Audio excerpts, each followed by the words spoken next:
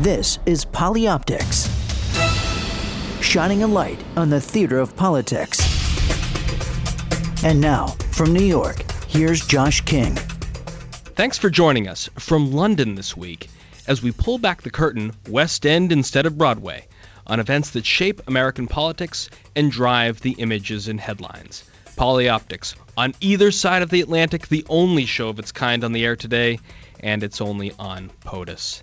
This week, a talk with one of my favorite journalists ever, Mark Bowden, author, of course, of Black Hawk Down, and now The Finish, The Killing of Osama bin Laden, which has a whopper of an excerpt in the November issue of Vanity Fair called The Hunt for Geronimo.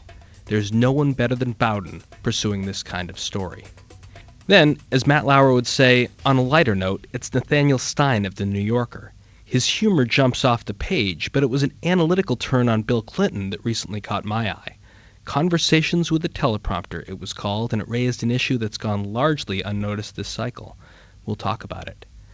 Then, with under 3 weeks to go in our great national drama, we'll check in with Kevin Sully Sullivan, White House Communications Director under George W. Bush. He said Paul Ryan had beat Joe Biden in Kentucky. How does he think Romney fared at Hofstra? And will Obama bring his A-game to the final debate Monday night in Boca Raton? But first, I'm honored to welcome to our show Mark Bowden. He set a new standard of war reporting with Black Hawk Down. You know, there's a shelf on my library I reserve for the best narrative nonfiction. It includes Sebastian Junger, William Languish, Michael Lewis, and my guest today, Mark Bowden. The Finish is now available in bookstores and online, and a heaping excerpt is in the pages of Vanity Fair. Welcome, O Lord of the movie-ready bestseller, to Polyoptics. Thank you. Thank you for that generous introduction, Josh. Well, so Mark, because I've been following you since I was just a kid in the White House, 1993, General William Garrison, Mogadishu, 2011, Admiral Bill McRaven, Abbottabad. You're an expert on both military men, both tactical scenarios, both political backdrops. The times are different, the tools are different, but contrast both for our listeners. Well, I think, you had the best of the best in 1993 when General Garrison was commanding Delta Force in Mogadishu, and I think the tools that he was working with were the best that the military had to offer at that time, and certainly the men involved. And in fact, some of the same men, although I don't think any went on this bin Laden raid who were involved in the mission in Mogadishu, some of the tactical people around them are the same.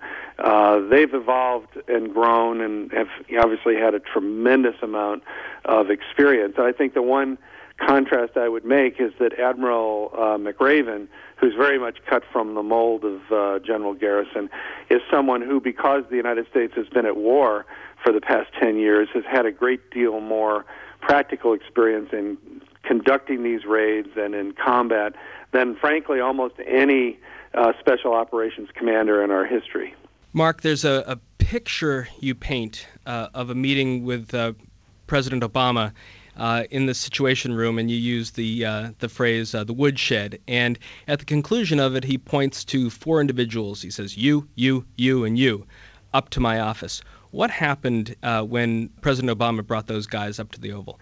Well, he was pointing to his chief intelligence chiefs, and it was a new administration. They'd been in office for a couple of months, and these guys were settling into their jobs.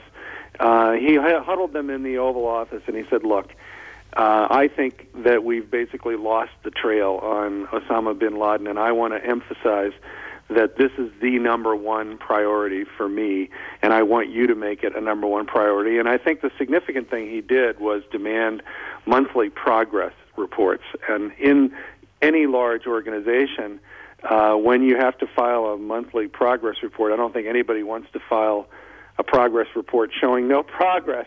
Yeah. So he definitely did everything he could as the first customer to really lean on his agencies to make headway in what he considered to be his first priority in national defense.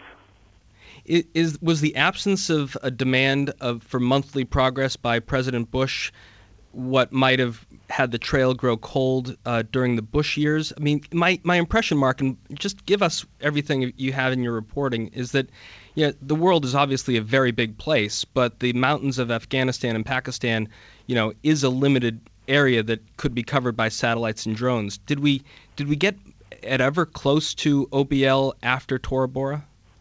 Never. And he had vanished. And in fact, when I spoke to the CIA analysts who worked on this for almost a decade, they said that they had pretty much concluded by, say, 2005 that bin Laden was not hiding in the tribal areas of Pakistan, although that continued to be the narrative that we heard publicly. They felt if he had been in that part of Pakistan, there would have been some whiff of him somewhere. Someone would have recognized him, or they would have gotten a hint of him being in that region. And when they didn't, they pretty much concluded that he had left. They had no idea at that point where he was. And to go back to your earlier question, I do think that it has an effect when the president is demanding monthly progress reports, certainly. But I wouldn't say that efforts within the CIA to find bin Laden had ever really flagged. I think that they had considered this to be a kind of an obsession for quite a long time, and the truth is it was just an extremely difficult task. Bin Laden did just about everything right if you want to hide in the modern world, which is completely sever all connection to any sort of anything in the global telecommunications link, and he cut off communication with everyone in his past or everyone around him. He holed up in the upper two floors of a house and basically never left. The only communication he had was through these long letters that he was writing in. Those were delivered through these courier systems, and the courier network, it turns out, was the weak link. You paint a picture, Mark, of what had been regarded within the agency as the pacer, which has to be the broadest use of that term since the demise of American Motors. But I wonder what were the options that Leon Panetta and Robert Gates presented to President Obama once the pacer was identified and his routines were snuffed out, of how you might go after him? Well, there were three, the first of which was dismissed immediately. The first option was to basically bomb the compound in Abbottabad into rubble. And you had to take into consideration that there was a chance that if bin Laden was hiding there, he might have a bunker underground, as Saddam Hussein had when they found him in Iraq. And so in order to land that kind of a blow, to take out everything above and below ground, would have required so much ordnance that it would have killed everyone on that compound, including all the women and children, obviously, and also others who live nearby. And the president, as well as I might say Admiral McRaven, looked at that option and just said, no, we're not doing that. And no true proof of death either, right?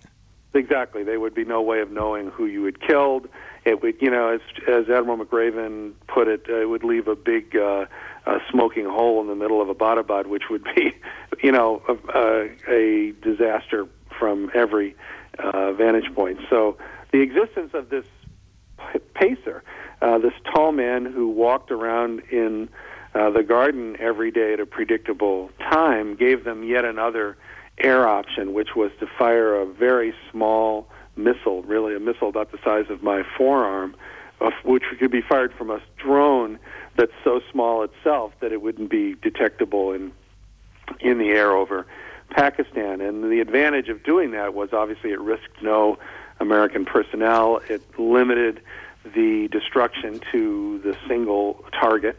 If that pacer was bin Laden, then that would have been probably the cleanest and most efficient way of dispatching him. But you wouldn't know whether you had hit him. You would know if you hit him or not, but you wouldn't know if you'd gotten Osama bin Laden. And so the chances of missing, and if you missed, the target would almost certainly disappear. And even the fact that hitting him wouldn't leave you with any evidence eventually steered them to the SEAL option, which was before we get to this. Chose. Before we get to the SEAL option, Mark, the existence of the STM, or the Small Tactical Munition, certainly not broadly reported. Was this new for the Finnish? Yeah, I do. Actually, in honesty, I think Peter Bergen in his book Manhunt did say that they considered using a small tactical missile. I think I really was the first to kind of be able to discuss that in more detail, and I think I was surprised to learn that ultimately the choice became whether to shoot this little missile or whether to go in with the SEALs. I think prior to then, it's been mostly reported that the other option was a bombing one. Now, I have to have a little aside about your writing and ask whether Haas Cartwright, the Air Force general who oversees the drones and has the STM at his disposal, his name is so resonant of sort of your old image of the Air Force general. Were there sort of inter-service rivalries at play between what might happen between the Navy and SEAL Team 6, or what the Air Force might be able to do that you detected? Absolutely none, as far as I can tell. Admiral McRaven, when he took over JSOC, essentially divvied up the forces so that the Army's Special Ops Unit, Delta Force, was functioning out of Iraq primarily, and the SEALs were functioning up in Afghanistan. And you'll recall, Josh, that the Marines essentially took over most of the fighting in Afghanistan for a period of time. It was during that period that the SEAL teams were shifted up in that region. So the commander, the ground commander, who led the SEAL team into Abbottabad, had actually firsthand experience conducting raids inside of Pakistan. So it was an obvious choice. And it's the consideration of whether to fire a missile or to send in the SEALs was really based more on the advantages and disadvantages posed by those two courses. I don't believe, I never caught any hint of the rivalry between the branches playing a role. So you have a new president who had spent 2 years in the U.S. Senate, and before that a state senator, and then a constitutional lawyer and community organizer. Barack Obama, yep. I'm a Democrat, and I support him. But he had to get to know people like Bill McRaven. Can you sketch out how the relationship between Obama and McRaven seemed to evolve and flourish as they thought about the options of sending the SEAL team in? Yeah, in fact, I asked the president about this, and he told me he had met McRaven once on a tour of Iraq when he was a senator, and that General Petraeus, who at that point was commanding the war in Iraq, invited Senator Obama, then Senator Obama, to a dinner, and he made Admiral McRaven's acquaintance at that point. And he really only got to know him well, he said, when they began planning out options for this raid, although he had dealings with him from afar, in his first year and a half in office, because Admiral McRaven was commanding JSOC at that time. And the president, as you know, Josh, now is presented almost daily with options for targeting terrorists around the world. So part of that, process of weighing whether or not to attack involved conferring with Admiral McRaven. But it wasn't until they began meeting personally to map out what it would mean to send a SEAL team into Pakistan that he was dealing with Admiral McRaven on an almost daily basis, and his admiration for McRaven grew during that time. And Admiral McRaven projects a great deal of warranted confidence in himself and in his men, and I think that ultimately is what sort of tipped the balance for President Obama. He had developed a real strong confidence in the admiral, and when McRaven told him, "Mr. President, we can do this," he believed him. So the picture that we all know of May 1st, 2011 is of President Obama in a Barracuda jacket, sort of against the wall, Hillary Clinton with her hand to her mouth, my great dear friend Tony Blinken sort of craning his head from the back of the room. That's what Pete Sousa shot in the Situation Room. But the issues facing Admiral McRaven halfway around the world were very different. What are some of the snafus that happened after the SEAL team left Pakistan and Rutabatabad? Everything went smoothly until the very beginning. Everybody there in that room, which was actually in one of the little conference rooms off of the main Situation Room, they had originally tried to keep the president out of the side room because they felt there might be criticism that he was trying to micromanage the mission. But when he came in and sat down, no one was about to say he needed to leave. And at that point, they all knew the outline of the mission. They knew the Blackhawks were supposed to move into position over the compound, rope men into it, and then move off and land outside of the compound walls. And so all they knew at the moment that picture was taken, the famous picture, was that one of the Blackhawks had rather unexpectedly landed in the middle of the compound. That was, something had happened, and they did not know what. And in fact, they didn't even know that the Blackhawk had crashed at that point because they're looking at a feed from a Sentinel high overhead, and all they see is that the helicopter is down inside the compound. They didn't know whether that, they had for some reason decided to land there or whether it had crashed. And so they were all sitting there, and you can see the tension on their faces, waiting to hear what happened. And frankly, Admiral McRaven was in a similar position. He had the advantage, though, of being in direct communication with men on that helicopter, so he understood much more quickly that they had been forced to land, that it was a controlled crash. It took a few minutes before he ascertained that no one had been hurt. And at that point, those men on that helicopter are busy basically redrawing their plan for assaulting the house, because the first plan, as they often do, had already gone out the window. The result of the raid is a success. The way you paint it, a lot less drama maybe than Mr. Brennan painted as a firefight. President Obama goes into the East Room and tells the American people this. Tonight, I can report to the American people and to the world that the United States has conducted an operation that killed Osama bin Laden, the leader of al-Qaeda. The aftermath of that, Mark, you talk about the way administration officials unveiled the details of the raid, and you call out Brennan a little bit. But what you also wrote in Foreign Policy a few weeks ago about some of the major misconceptions about the raid. What are some of those misconceptions? Well, one of them that arose right there, and since we've singled out poor John Brennan, we might as well talk about him here. Yeah. But, John Brennan is a guy who had been pursuing bin Laden for almost 15 years. He worked, during the Clinton administration, he was in the CIA, and I think he was based in Saudi Arabia. He had been involved in the hunt for bin Laden for, a large portion of his professional career, and I think, understandably, had developed a high level of disdain for the man. And so he, one of the things he did was characterize bin Laden as living a life of luxury in a $1 million compound in the suburbs of Islamabad. And that conveyed an impression that was just false. Bin Laden was many things, mass murderer among them, but no one can accuse him of ever having lived a good life.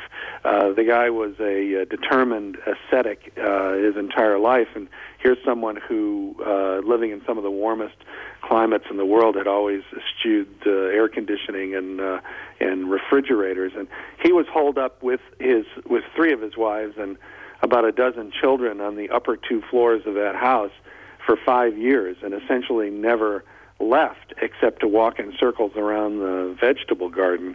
They were, living a lifestyle that could be more accurately described as imprisonment. And so, to characterize him as sort of living this cushy, suburban life was it was I think it reflected Brennan's desire to make his enemy look as bad as he could make him look.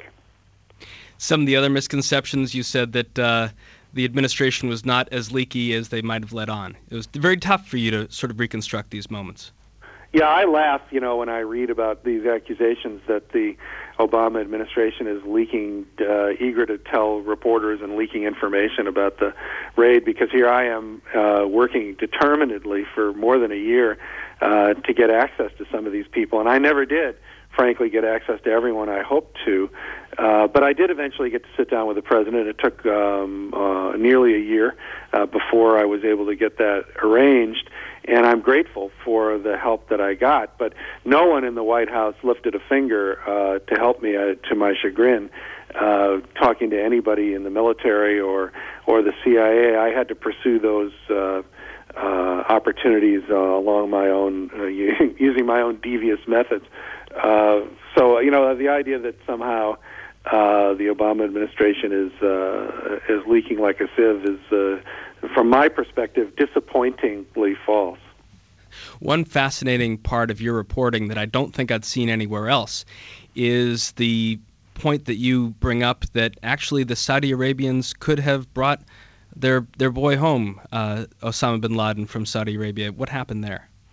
Yeah, as a courtesy, the administration contacted Saudi Arabia, and they said, well, we have this. We told them we have this plan to, give him a Muslim burial and plunk him in the Arabian Sea, but we want to give you the option of accepting his remains if you choose. And the minister from Saudi Arabia said, no, we like your plan. Mark Bowden, the author of The Finish, The Killing of Osama bin Laden, also author, of course, of Black Hawk Down, one of my favorite writers. You're listening to him on SiriusXM Channel 124 Polyoptics. I'm Josh King. So moving past the killing of Osama bin Laden, Mark Bowden, the fog of war was very evident in your dissection of Operation Gothic Serpent in Mogadishu. The fog of war was also tagged as a reason for confusion about what happened just a few weeks ago on September 11th in Benghazi. I want to play a clip from UN Ambassador Susan Rice about her quick take or her view of what happened in Benghazi and get your sense of what a longer story might reveal about Benghazi. In Benghazi, a small number of people came to the embassy or to the consulate rather, to replicate the sort of challenge that was posed in Cairo. And then as that unfolded, it seems to have been hijacked, let us say, by some individual clusters of extremists. Major issue at the debate the other night, Mark. Are you planning to go to Benghazi and give us another of your great books? No, I have no plans to do that. But listening to that comment by Susan Rice, what that says to me is she's doing her best to explain what happened. It turns out she, like a lot of people, were mistaken. The accounts that I've read, from what I've heard, the local militia that launched this attack in Benghazi did so in retaliation for this movie. And of course, this little trailer or movie, whatever you call it, had instigated the riots in front of the embassy in Cairo. So I think she made the incorrect assumption, apparently, that the event in Benghazi began as a demonstration, and then was, she put it, was hijacked by militants. In fact, it appears now as though it was an out-and-out militant attack. But the connection to the movie, was there. So I think that's all that's going on there. And I think we're in the middle of a very heated political season, and clearly the Republicans are trying to damage the president's foreign policy stature because it is something that they've had very little leverage on, I think, during this campaign. So we're in the final weeks, and they're grasping at straws. Speaking of movies, Mark Bowden, in 2006 you wrote Guests of the Ayatollah. What sent you just a few years ago in pursuit of what was a 25-year-old story or so, and what do you think of the unsung roles of CIA operatives like Tony Mendez, as portrayed by Ben Affleck in the recent movie release Argo?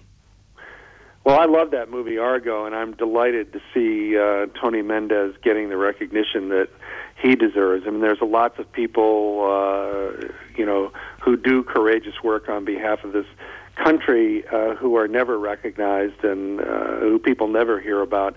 He's one of them, and so in his case, thankfully, people are kind of giving him the kudos that he deserves.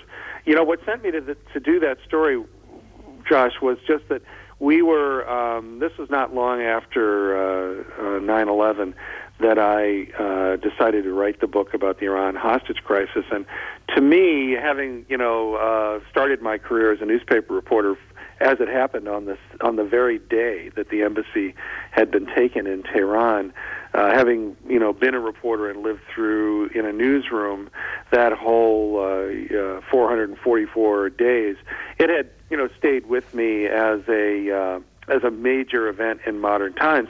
And it was the first time that I ever recalled hearing sort of the storyline or the narrative of Islamist extremists. I had never heard the expression the Great Satan before. I had never really looked at the world through that lens. Islamist extremists who viewed both the Soviet Union and the United States as evil empires. It was a perspective that was new. And I think that when the attacks happened on 9/11, it seemed to me as though the war that was developing, for the United States was against this concept. And where did this concept originate in my experience? It originated in the takeover of the embassy in Tehran. And so for those reasons, I remember sitting down with my publisher and saying, look, the next book I want to write is about the Iran hostage crisis, and he was just bewildered. He said, well, why? Would you want to, there's so much going on right now. Why would you want to go back 25 years? And I said, well, I think that's where, this, in a sense, this all started. And it's a great story. And I had looked around a little bit and learned that even though there had been a lot of books about the Iran hostage crisis, no one like me had gone back and written kind of a definitive account of what really went on. So I saw it as an opportunity, and I was motivated, as I usually am, just by my own curiosity. I mean, and also long sideburns, wide collars, and make for great movies when they finally get onto screen. You mentioned your time as a reporter, Mark, and now, thanks to the patronage of people like Graydon Carter, James Bennett, and David Remnick, great journalism continues to thrive. But if you look back at your career at the Philadelphia Inquirer and what's happening to the newspaper I grew up with, like the Boston Globe, what's your sense of where journalism is heading after this election and the various forms that it will continue to exist, whether it's writing for these magazines or, I mean, we saw Newsweek announce this week that it would no longer publish at the end of the year? Yeah, clearly the direction of all print media is digital. And there are great advantages there. I mean, the most basic advantage for someone like me is that up until, fairly recent years in my career, I was always fighting a struggle to get more space. I always wanted to tell a story at a little bit more length than the newspaper was prepared to accommodate, even though I would have to say the Inquirer was famous for giving, reporters lots of room to tell their stories. So on the Internet, obviously, there's an infinite amount of space, which is both a good and a bad thing. But from my perspective, that and the ability to combine multimedia to give readers access to source material, maps, graphics, and whatnot makes the Internet really a better tool for journalism than paper and ink. What disturbs me about the transition is the dissolution of these fantastic journalistic institutions, which, like the Philadelphia Inquirer, like the Boston Globe, which created a culture of professionalism and a dedication to accuracy and fair-minded reporting. I think we are devolving on the Internet and on cable TV into a sort of fractious, partisan-based form of journalism, very much more like what existed in the 18th and the 19th century. Right. And I think that leaves American citizens in a quandary, because if all information is being spun, who do you believe? And I think it leads to the kind of extreme partisanship that we're experiencing in the country. I think it leads to a kind of bewildered citizenry where, there's really no source of information that's trustworthy. So my hope is that as we go into this digital age, that you will find these institutions reconstituted in some form on the Internet, and the standards that I grew up with in journalism will prevail again. I think there's an inherent value in that. Whether or not someone can figure out how to monetize it remains to be seen. Well, here at Polyoptics on POTUS on SiriusXM, we try and go straight down the middle, and you've helped us immeasurably do that. Mark Bowden, author of The Finish, The Killing of Osama bin Laden. You can read a big excerpt of it in the November issue of Vanity Fair. Man, you are one of my genuine literary idols. Thanks so much for spending some time with me today. Thank you, Josh. I appreciate it.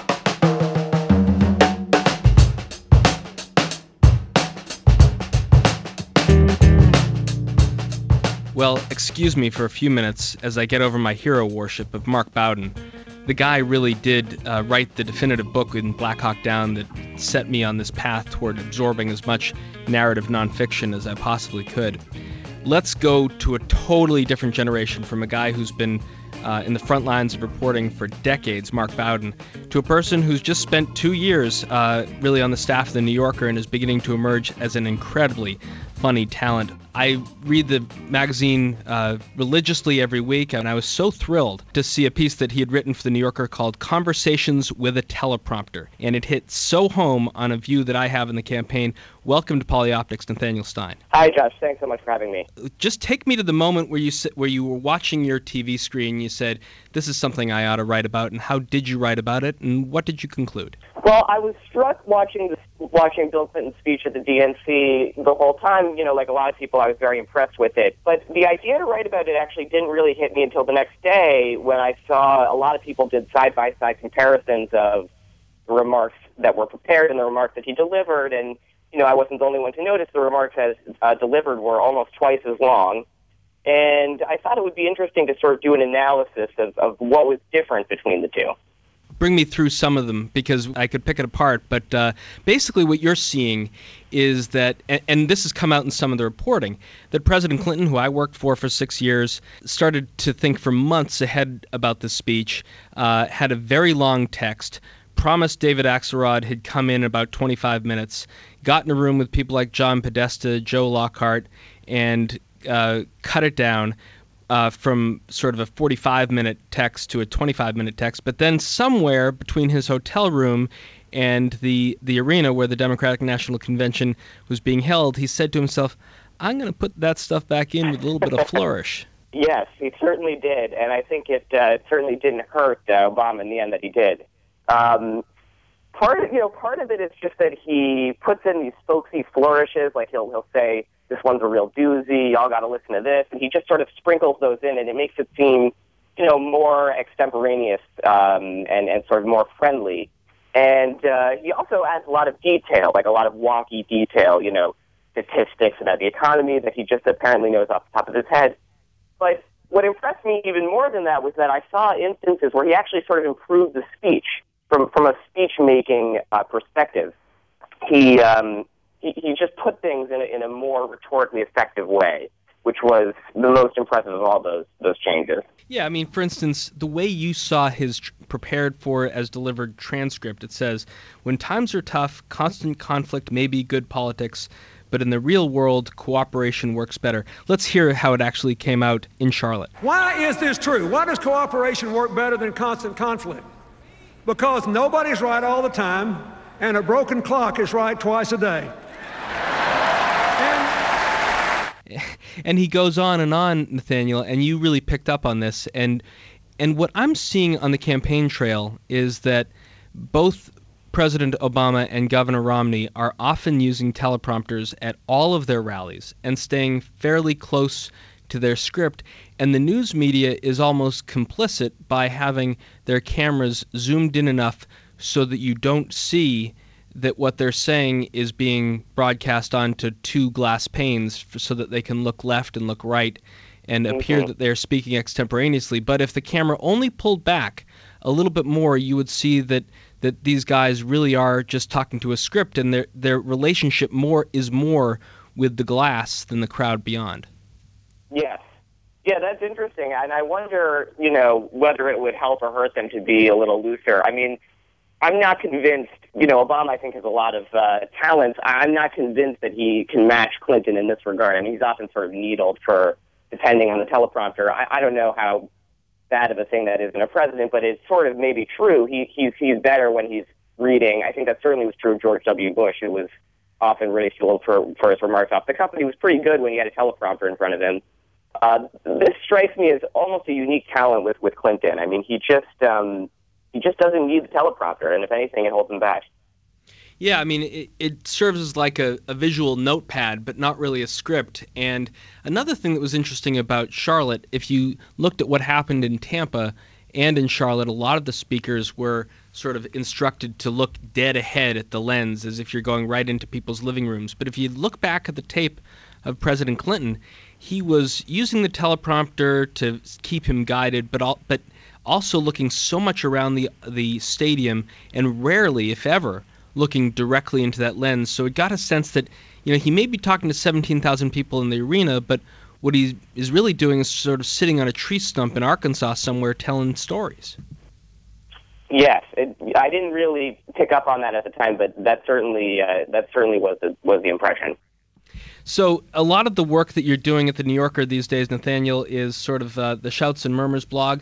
Tell us how sort of you came to the New Yorker and what your assignments have been so far, and where you get your humor from. Yeah, well, I've been at the New Yorker for about 2 years. Most of the writing I've done, as you correctly pointed out, has been humor, and I sort of, some of it political, some not, and I sort of look for humor wherever I can. A lot of it has been, of course, lately political, but then this moment struck me. And, it didn't seem particularly funny, the Clinton thing. I'm sure nobody found the piece particularly funny. But it just struck me as something interesting to write about. And I hope to sort of try to write more, any interesting kind of things that strike me that aren't necessarily, sources of humor. Your writing work in college beforehand, was that long-form journalistic, or where did that sort of tend toward? No, it was mostly humor also. I was in the humor magazine in college and spent maybe too much of my time just trying to sort of write stupid humor pieces that were in no way edifying about anything worthwhile. But, so I don't know if that prepared me too well for the world of journalism, but it did prepare me well for making, stupid jokes. What kind of inspiration have people like Jon Stewart and Stephen Colbert been for you and your generation? I think they've been a big inspiration. I mean, they're first of all, they're obviously incredibly funny, which is sort of, when I'm making political humor, I am first and foremost just trying to be funny. I'm looking at what strikes me as absurd, what strikes me as funny, how can I sort of twist it or exaggerate it, and I'm not really trying to make a political message. And, I think with those guys, they sort of are, they're doing both in a way that I'm not really necessarily trying to do. But they're certainly inspirations as, such funny people. So I'm looking at the piece you posted on August 9th, probably right before Governor Romney appointed Paul Ryan, and the lead of your piece, My Running Mate, is absolutely the most important thing I want in a running mate is someone who is ready to be just a heartbeat away. He must be 100% ready at any moment to let me be president if I wake up from my coma. I mean, your irony is great, and so you must sort of look at the way sort of the news cycle unfolds, and you said, how can I sort of twist it back on itself? Yes, that's exactly right. And, with that one's actually interesting, because when I was writing that, I was sort of, I don't know if this came across to you, but I was trying to just sort of be absurdist about this. Like, it wasn't necessarily Romney thinking about picking a running mate. It was just this absurd crazy person, who just existed in my brain thinking about what his running mate would be. And so in some ways, I think that speaks to my approach, which is to sort of just find the humor where I can and not necessarily worry about, making a political point.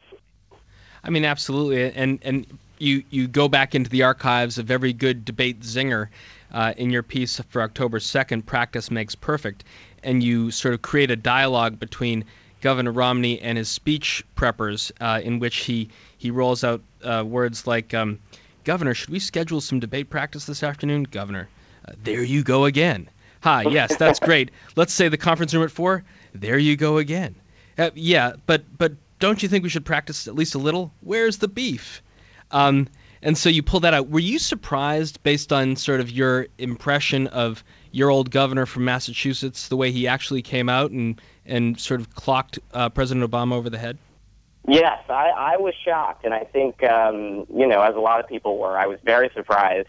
And, it seems like that may have been part of their strategy to get everyone expecting these zingers. And then he came out and he looked good. I mean, I'm not personally the biggest fan of his, but he, to his credit, he did a very good job of sort of not relying on zingers and seeming to be pretty likable and competent. So give us a little preview. 3 weeks left or less in the campaign. Anything else we'll see from Nathaniel Stein before votes are cast? Well, that's a good question. I don't know. I mean, I'm just on the lookout for the crazy things that no doubt will happen.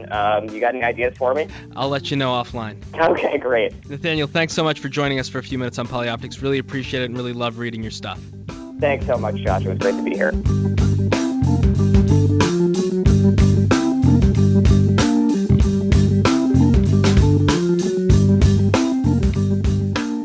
So, as promised, former White House Communications Director under President George W. Bush, Kevin Sully Sullivan, joins us from Ground Zero in this year's campaign, Florida, site of the debate on Monday night in Boca Raton. Kevin, welcome back to Polyoptics. Thanks for having me, Josh. So, when we last talked last week, you were calling the vice presidential debate as an edge for Paul Ryan over Joe Biden. What was your take on Hofstra? I would say Hofstra was close to being a tie, but with the edge going to the president. He definitely got the momentum back and accomplished what he did. I thought Romney had some good moments, but the governor also missed a few opportunities. Did well, didn't fall back much, but I think I would give the edge to the president, which means that Boca is the rubber match, the tiebreaker. The consensus. The Thrilla in Manila. That's right, the Thrilla in Manila. The president won round, the governor Romney won round 1, the president won round 2, and the debates seem to be more consequential this time than in recent presidential campaign history. So the stakes are pretty high Monday night. I want to hear a little bit from Hofstra, then offer a comment and see what you think. Governor, if you want to reply quickly to this, please. I certainly do. I think it's interesting. The president just said something which is that on the day after the attack, he went to the Rose Garden and said that this was an act of terror. That's what I said. You said in the Rose Garden, the day after the attack, it was an act of terror. It was not a spontaneous demonstration. Is that what you're saying? Please proceed, Governor. I want to make sure we get that for the record, because it took the president 14 days before he called the attack in Benghazi an act of terror. Get the transcript. He did, in fact, sir. So let me call it an act of terror. Can you say that a little louder, Candy? He did call it an act of terror. It did as well take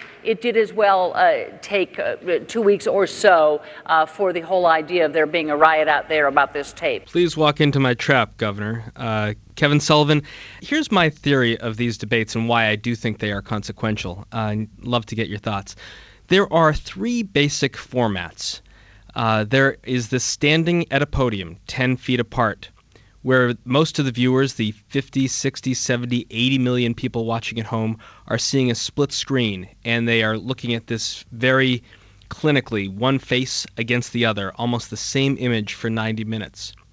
Then what you saw in Kentucky were 2 combatants sitting down meet the press style with Martha Raddatz. And so you could you could see a lot more of the action in a single frame. You didn't have to do the split screen. And in Denver, you saw Governor Romney so calm, cool, and collected behind his podium. There was going to be no movement. And they show up in Hofstra in the town meeting format, and not as many questions were asked by quote-unquote real people as Candy Crowley might have hoped. But the way that the pool shoots that kind of an encounter, 2 men, stools, walking around, the ability to do 2 shots with the speaker in crisp focus and the person watching a little blurred away, the actual physical movement becomes so much more important. And I think this was not only a place where rhetorically President Obama might have gotten the edge and might have been able to get the factual difference in situations like the timeline with Benghazi, but also the media production itself played to President Obama's strengths and did not allow Governor Romney to be the cool, calm, and collected self he was in Denver. What'd you think? Yeah, I think the format played better for President Obama. And it's interesting, we had a nice conversation, a fascinating one with Mike McCurry about the debates last week here on Polyoptics. I would be surprised if the Debate Commission does not revisit this format a little bit. There was an awful lot of, kind of bickering and wondering whose turn it was to talk and confusion about whose turn it was to talk, and it's not fair that he's now talking. At the end of the night, the president had a 3-minute edge, which is not the end of the world, but probably more than you would like to see in terms of one candidate getting more airtime than the other. So I do think that the roaming the stage, thing was interesting and probably favored the president. It'll be interesting Monday to see if Bob Schieffer goes to Libya first, and I think the coin toss does matter Monday night in Boca. That if Governor Romney gets to go first, and if Bob Schieffer of CBS News asks a Libya-related question, it does give the governor a chance to another crack at what he, handling it better than he did the other night. The point that he was trying to make was, he said you didn't say it. Of course, the president did say it. The point was the president said it was a terror attack, almost in passing, and then undid that by or he used the plural, of, which you couldn't ascribe. You might not necessarily ascribe to that. He said or terror attacks. I can't remember. Exactly, and so. The governor could have acknowledged that you did mention it in passing, but look what Susan Rice did on the Sunday shows, and look at this and look at that. And of course, we now have new information from the CIA that the Libya desk had flagged for the White House the next day that there had been some planning activity that they had picked up. So clearly, the White House knew more than it was saying in the immediate aftermath, and that's the point Governor Romney was trying to drive, and ended up not doing it very artfully. And maybe we'll have another crack at it on Monday. Well, Hofstra did seem like the height of Marvin Hagler versus Thomas Hitman Hearns, the way they both came out at each other, and I think that President Obama's feet were moving a lot faster. You heard later this week in New York, trading in their business suits for white tie and tails at the Al Smith dinner, President Obama sort of acknowledges with a good degree of humor the fact that he might have turned the tables from a disappointing prior performance. Let's hear it. This is the 3rd time that Governor Romney and I have met recently. As some of you may have noticed, I had a lot more energy in our second debate. I felt really well rested after the nice long nap I had in the first debate. So then he does Daly's show with Jon Stewart in New York, and Kevin Sullivan disarming with humor, and the fact that these guys, and we'll hear a little bit from Governor Romney in a second, were able to put aside the bickering and rancor that they seemed to show for each other in Long Island when they got into Manhattan. As we've talked before, I do much prefer a campaign where people can slice at each other with humor rather than hatred. There's not enough of that. Obviously, the heat has been turned way up in recent years, and it's missing from our political discourse. Humor is the great equalizer. It is disarming. It can be self-deprecating, as you just heard in that clip with President Obama, and we need more of it. President Bush, frequently got high marks for his ability to poke fun at himself, even if it meant that he knew jabs would be coming from the late-night comics. He was more concerned with, appealing to that person that he was with, the audience that he was with, connecting with those people, even if it meant a shot from Jimmy Kimmel or David Letterman. And I think we need more of that. Let's hear a little bit from Governor Romney, also at the Waldorf Astoria at the Al Smith dinner. The president pulled Pope Benedict aside to share some advice on how to deal with his critics. He said, "Look, Holy Father, whatever the problem is, just blame it on Pope John Paul II." The old riff of blaming your predecessor, what he's done plenty of times with President George W. Bush. You're in the front lines of the campaign right now in Florida. You live there, Kevin Sullivan. This is going to come down to Florida, Ohio, maybe even New Hampshire. Despite what is happening at these major national events, and whether you declare edges for Ryan or Obama or Romney at debates, what do you see happening as the dynamic in the battlegrounds? Well, in Florida, definitely a jump ball at this point. Still hotly contested, could go either way. Governor Romney, I think, has made inroads, has gained on the president, and needs to close the sale here in the final couple of weeks. He's going to spend a lot of time in the state. It's interesting. We had some visitors from Kansas this week, and they had, of course, seen no political ads in they are not their in home play. state. Right, none. They hadn't seen a one, and they're in Florida for 3 or 4 days, and they just can't believe the volume and the temperature level of those ads, and that's how it's going to be. It's going to come down to Election Day, and I would say that I think Governor Romney has an excellent chance to put Florida into the win column. Let's put aside for a second what's happening on the campaign. Kevin Sullivan of Kevin Sullivan Communications, one of your key areas is advising on message and crisis in the area of sports, and nowhere was there a bigger crisis than in sports and what has happened to Lance Armstrong since the U.S. Anti-Doping Agency came out with its report and the fallout for it. What's your view of that story, and was there any way, could there have been any better way for Lance Armstrong to handle it? The thing that was most interesting to me about these revelations was the Livestrong CEO, Doug Ullman, who's a terrific administrator of that charity, which has obviously done a lot of good for a lot of people. And Doug came out in the last week or so and pointed to double the normal contributions that Livestrong would typically get at this time of year. So clearly, there are a large number of people who don't care what Lance did or didn't do as an athlete, but they celebrate his enormous contribution. If you think about what athletes have done in their foundations, and you think about the Michael Jordans and the Tiger Woodses and the Muhammad Alis, the legends, the biggest names, you think of entertainers. It's a very short list of celebrities who have done in philanthropy what Lance Armstrong has done. And in fact, people don't realize he started Livestrong and began this crusade before he ever won a Tour de France. So it appears that the goodwill built up in a certain community is at least saving the day for Livestrong and for that effort. And I think right now that's probably what's most important to Lance. Yeah, I mean, I think if you are watching football every Sunday, you're seeing October. Every player on the pitch is wearing pink in honor of the Susan G. Komen Foundation and supporting breast cancer. What's been your take of how the Komen Foundation has recovered from the problems of last year? The great thing about our society and the media cycle being so sped up is you can get over.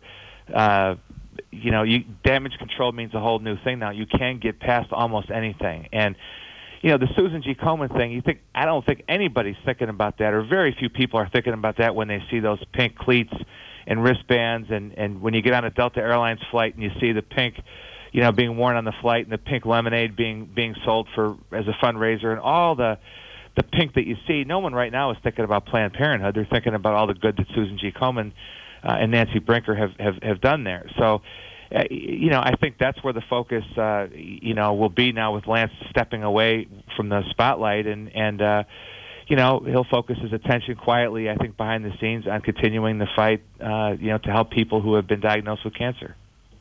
Well, Kevin Sullivan, for all the past athletic feats that we have to now question, what I just hope doesn't happen is that we find out in some time in the future that Felix Baumgartner, who stepped out of a capsule 24 miles out, was somehow picked up by a helicopter about a mile after he jumped out and gently brought back to earth instead of this amazing feat. I'd never Some kind seen of anything. intergalactic Rosie Ruiz. Exactly, a Rosie Ruiz moment. I'd never seen anything like this. What were you thinking as you watched the replay of that or that live? Yeah, I think all that Felix was on was Red Bull, and the thing that struck me, Red Bull had invested, millions in this for a number of years, and obviously got an enormous amount of publicity value and news value, and I'm sure it was worth every penny. Absolutely. I couldn't believe the fact that that someone would even think about undertaking something like this, and that's why they call him Fearless Felix. The unbelievable piece of polyoptics. Kevin Sullivan, get back to work. We'll catch you soon, and thanks for coming on this week. Thanks for having me, Josh. That's it for another edition of Polyoptics. You hear us each Saturday on SiriusXM Channel 124, POTUS, Politics of the United States. Missed any previous episode? Find them all on polyoptics.com and follow us on Twitter @polyoptics. Keep your eyes on the visual, think about how it moves you, and we'll talk about it next week. Thanks for listening. I'm Josh King, and you're on POTUS.